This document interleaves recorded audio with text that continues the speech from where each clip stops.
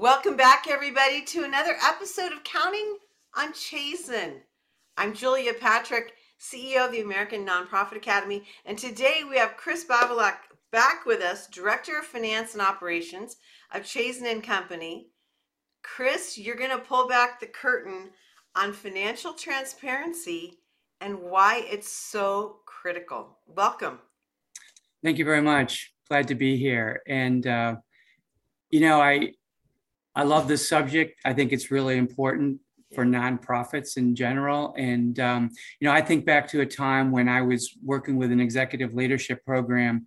And one of the things that I came away with that I always remember is that if an individual operates or behaves in a genuine and authentic manner, then they're going to earn the credibility, the respect, and the trust of their colleagues. And when you think about it, operating in a genuine and authentic manner is really operating in a transparent manner. You get what you see is what you get. There's no hidden agendas.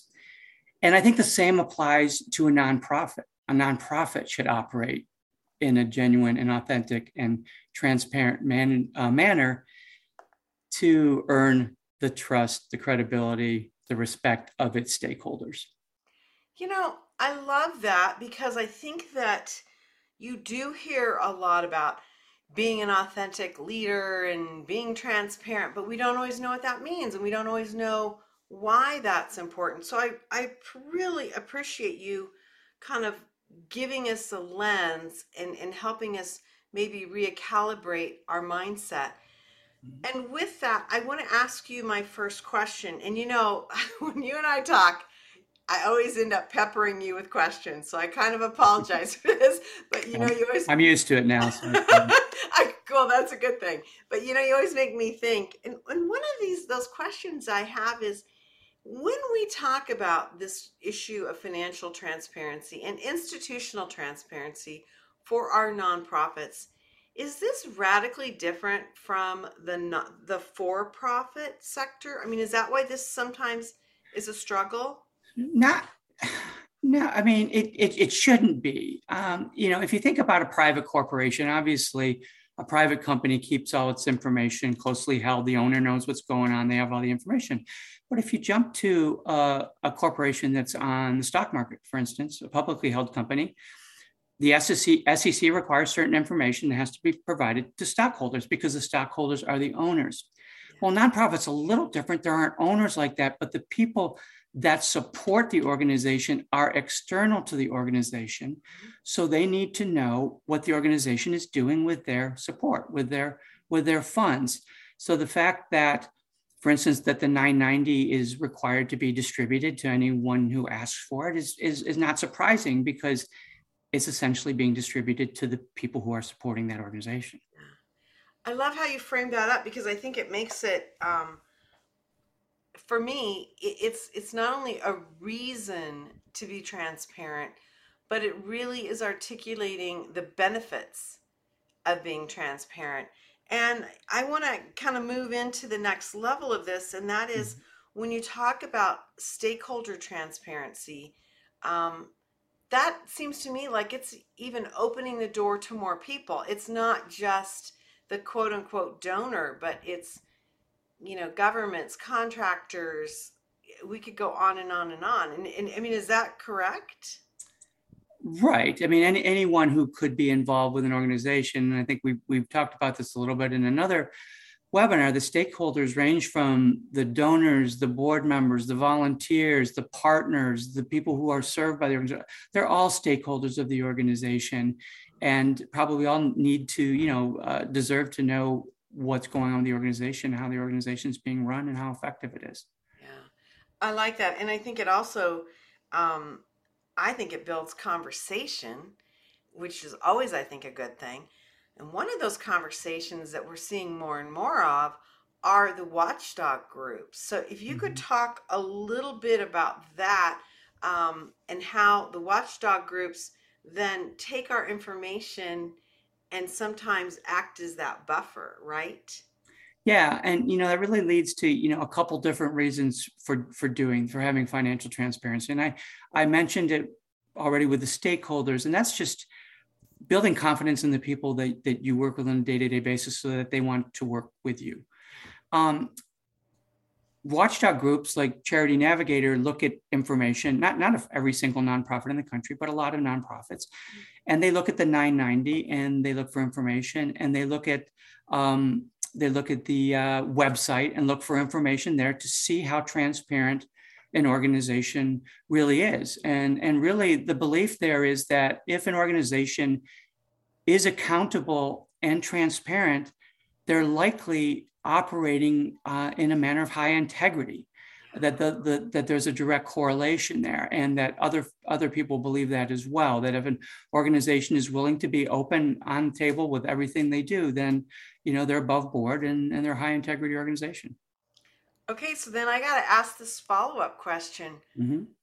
What if maybe some of this information isn't that great? I mean, as you have said to me in the past, let's be real, for 2 years, it's been a slog for a lot of our nonprofits, and maybe we don't have the best things to report. What do you say to that? Yeah, I think when you build a culture of transparency, you need to be consistent with it, and that means sharing the good and the bad. Now, no one's going to be surprised if over the last couple of years you've got a few blemishes on your financials. It's been a tough time for everyone. Yeah. But taking that a step further, it's not just sharing the numbers. It's also how does the organization react to that? How is it operating? How is it trying to get back on track? That's important information to share as well. So that could be something on a website that's addressing challenges. It could be board minutes that are shared to show that the board is addressing some of the recent challenges. So transparency really means sharing data, but also sharing how you operate around that data and with that data.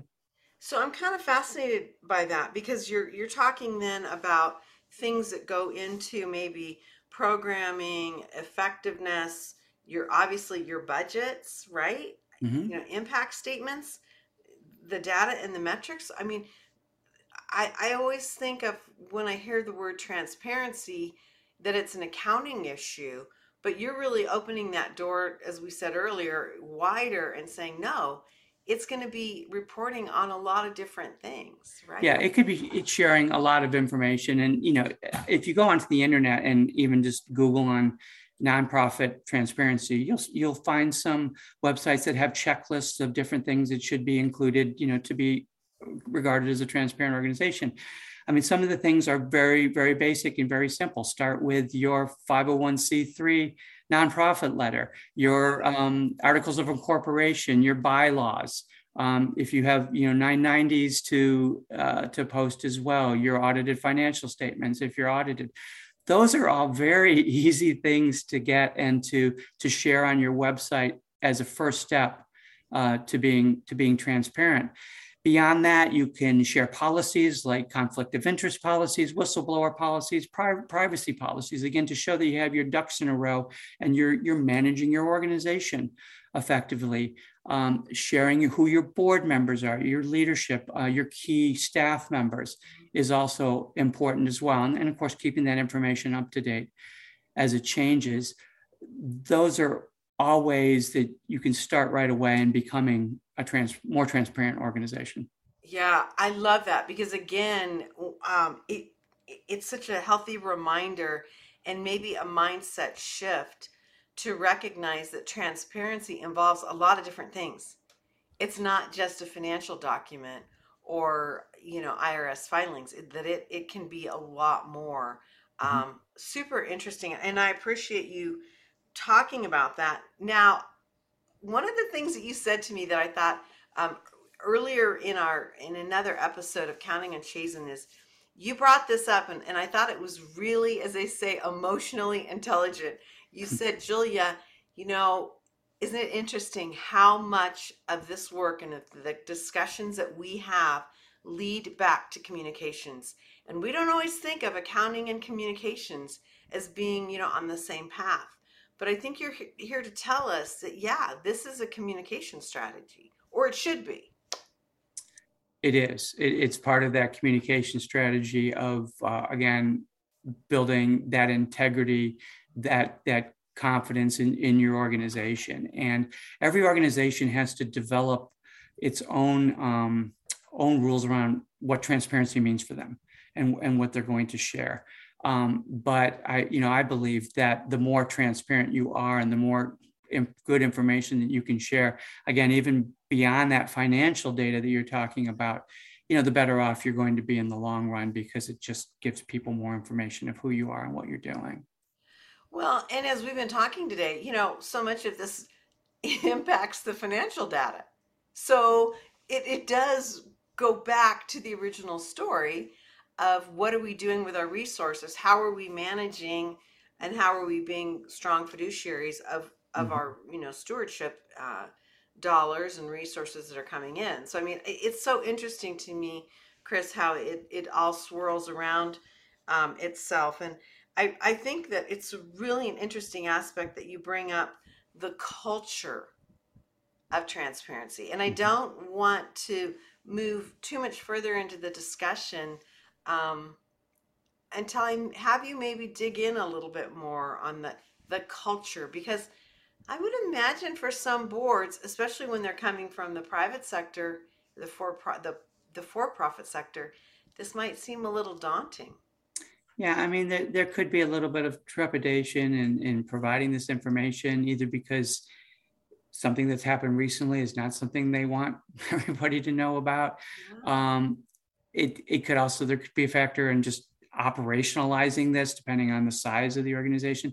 So I think, the first level in developing the culture really does need to be between the executive leadership of the organization and the board, and to talk about how they're going to define transparency, what transparency is going to mean for them, what are they comfortable with sharing. Again, I would like to see as much out there as possible as you have. And then once everyone is comfortable with that and it's agreed with, then you determine how you're going to operationalize that, and how are you going to get started initially, get things up on your website, on a web page. What's the process going to be for updating information, including new information? But I mean, going back to the culture, it's everybody in the room saying, we believe this is important, and we're going to do this. We're going to commit to this, and everyone understanding why they're committing to it. And that's really the first step, because if you got a lot of heads shaking, no, we're not doing that around the room, then it's probably not going to happen. Or maybe there'll be some compromise. Well, can we at least put this up or whatever? I don't want to give the impression that it's going to be a slam dunk in all cases. But my hope is that when people really think about it and think about the importance of it, that they will go in this direction. Another thing that you shared with me before, and this is a much bigger picture, and sometimes it's hard for us to see this when we're so enmeshed in our own little world and our own little ecosystem that we're dealing with. But when we, as a sector, make these commitments and we march forward on these ideas of being more transparent, it elevates our entire sector. Yeah, absolutely. It is not just important for the organization, but if the whole nonprofit sector were to adopt, transparency as part of their culture, then the general public at large would be more confident in the nonprofit sector and want to engage with them and support nonprofits. So it really, if it could become the norm that when you go to a company website, you're going to find this information. I'm not a company website, a nonprofit website, you're going to find this information, and it's just standard operating procedure. I think that would go a long way to support the credibility of the nonprofit sector. Yeah. You've got me thinking, because it almost seems like we need to throw out a national challenge to put up a transparency tab, or portal on our nonprofit website, so that our donors and our funders and our investors, even potential board members or staff, would know they can go to a one tab, one place on a website, and start to see and expect that they're going to get this information, because it's not about hiding it. It's about, assorting it and then pulling it together and making it, visible and accessible. It's really an interesting concept. I was talking, earlier with you about this as well as being in the nonprofit sector. I'm on websites all day long, and I'm working with nonprofits across this great country of ours, and I am not seeing this on websites. Not to the degree that I should. Now, you could hunt and peck and you might see information or an impact report or something like that, but a one-stop location where this information is posted, I don't think it's being done. Do you? No. It's not, probably not as much as we would hope, and I don't think it's necessarily because people don't want to share this information. It's just not being thought of as one of those boxes to check when you're running a nonprofit. And I think that's where we need to get to, is that everybody starts to believe that, okay, part of what we need to do is to be transparent. When you click on About Us, like you said, there's always a transparency tab there, or a financial statements tab, or whatever it is, and people can easily find this information. So I really, again, it's cultural, it's process oriented. It just needs to be part of the way nonprofits are run on a day-to-day basis. Okay, so then give me some guidance here. If maybe we're an organization that we're going to say, okay, we've listened to Chris and Counting on Chazen, we've learned that this really should be a cultural position that we take. It could kind of seem overwhelming to start putting all this together, and knowing that we're not going to do this all in 1 week, probably. Could you guide us to best practices of like where we even start? Yeah, I mean, depending on the structure of the organization and the relationship between the board and the CEO or executive director, I mean, you decide, does the first conversation need to happen at a board meeting where a CEO comes and says, okay, I think transparency is important. I want to present this to the board. Here are the things that I think we should do. Let's have this discussion. If it's a nonprofit where the CEO has latitude to make those decisions on their own, then maybe they can just take the first steps. And the first steps can be as simple as posting your 990s, posting your audit reports, posting some of your policies, like I said, your determination letter, your bylaws, those types of information. That's a really good start. This is not a really intense and intellectual decision. It really is just sharing information. And then once you've got the basics, then you kind of think about, okay, what else might be helpful? What additional information might make sense? And like I said, some have gone as far to share board minutes or finance committee minutes or things like that, so people can see how the organization is run. And that's, I understand it's a more sensitive decision, and the way minutes are written will impact that and everything. And so I understand that's a bigger decision, but it's pretty easy to get started once the organization embraces transparency. So this makes me think, and again, you just kind of got my wheels spinning here. Would you consider a nonprofit strategic plan part of that transparency? Or sure. Something else? Yeah, I mean, I could see it being part of this transparency, but I could see it being part of a normal part of just a website. I think if you've embarking on a big strategic plan and you've got goals, I mean, just put aside transparency for a second. You probably want people to know about it. You want donors to know about that, because that may even be more of just a communications and fundraising or membership type of initiative, not even transparency, but yes. Okay. Yeah. And again, it goes back to, almost shifting our mindset that this isn't just an issue of numbers and columns of numbers, that, while it's an accounting issue, it really has a much more holistic opportunity to communicate what we're doing. And so where we have data and data points, filtering that in. So, I've tripped you up. I don't mean to trip you up, but I don't want to feel like I'm putting you back in the hot seat. But how do we know if we're being transparent? I mean, is this only like something that we learn if we're not being transparent? Or how do we, as an organization, really understand that we're doing it right?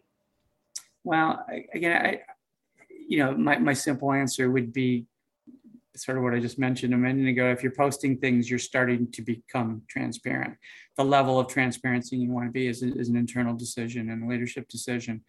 There are, again, if you go out on the web and you Google on this nonprofit transparency, there's different checklists out there. They're not long. It's not a very long list of things to do, but there's a few things that are considered norms in with transparency. And if you're doing those things, I think you're doing what you can and the basics. Again, I think the deeper discussion is what more should we be doing. But it's okay to say, we've got A, B, C, D, and E out there. We're going to post that regularly. We're going to keep that updated. We're doing our share. We're being transparent. Okay. And maybe just adding that vocabulary to, again, I loved what you said, going back to having a commitment to managing and stewarding a culture of transparency. I got to believe that there are probably a lot of boards across this country where they haven't had that discussion, not for any malfeasance. It just hasn't been part of the conversation, I guess. No, right, exactly. I mean, there's many, many things for a board to be concerned about within an organization. There's programming, there's fundraising, there's the financials themselves, there's keeping the organization afloat or growing, whatever. So it needs to be an intentional ad at the leadership level to just say, okay, this is something we need to address. And you know what, it might be a one and done thing. One board meeting, you address it, you decide what you're going to do, and then you operationalize it, you move forward. So it's not something that necessarily needs to take up time for a year, every board meeting for a year or something like that. Yeah, I think that it's an interesting approach, because when we first started our conversation, I was almost had a sense of like, oh man, this is going to be a heavy lift. This is going to be a real challenging thing to get folks to understand and buy into and support. But I just think that so much of what you've been saying with us today on Counting on Chazen, it's very it has a lot to do with common sense. It has a lot to do with communication. Right. And it has a lot to do with elevating our sector. And ultimately, we know when those stories come out about the bad apple in our sector, it just filters across to everyone, from dog shelters to, art museums. I mean, it does not help. And so if we kind of have this new mindset and strategy, it really pushes us forward. It's very smart. Right. Very, very smart. Yeah, it's a step sort of in the whole picture of building that credibility. Yeah, I love it. Well, Chris Babalak, I mean, I always learn so much from you. I always think that you are a calm, logical, intentional voice in our sector. And as a director of finance and operations, I've Chazen & Company. I bet you've seen a lot. And so it's been wonderful to have you with us on another episode of Counting on Chazen. I want to remind everyone that, we have a lot of more information, blog posts. We have additional episodes on Counting on Chazen. And so these episodes really help to kind of maybe spark some new ideas, answer questions, help you to communicate with your board or your teams on how you can navigate so many of these pressing issues that us in the nonprofit sector have to deal with. So Chris, thank you so much. Thank you. It's always a pleasure. We'll see you again on Counting with Chazen. Thanks so much for joining us. I'm Julia Patrick.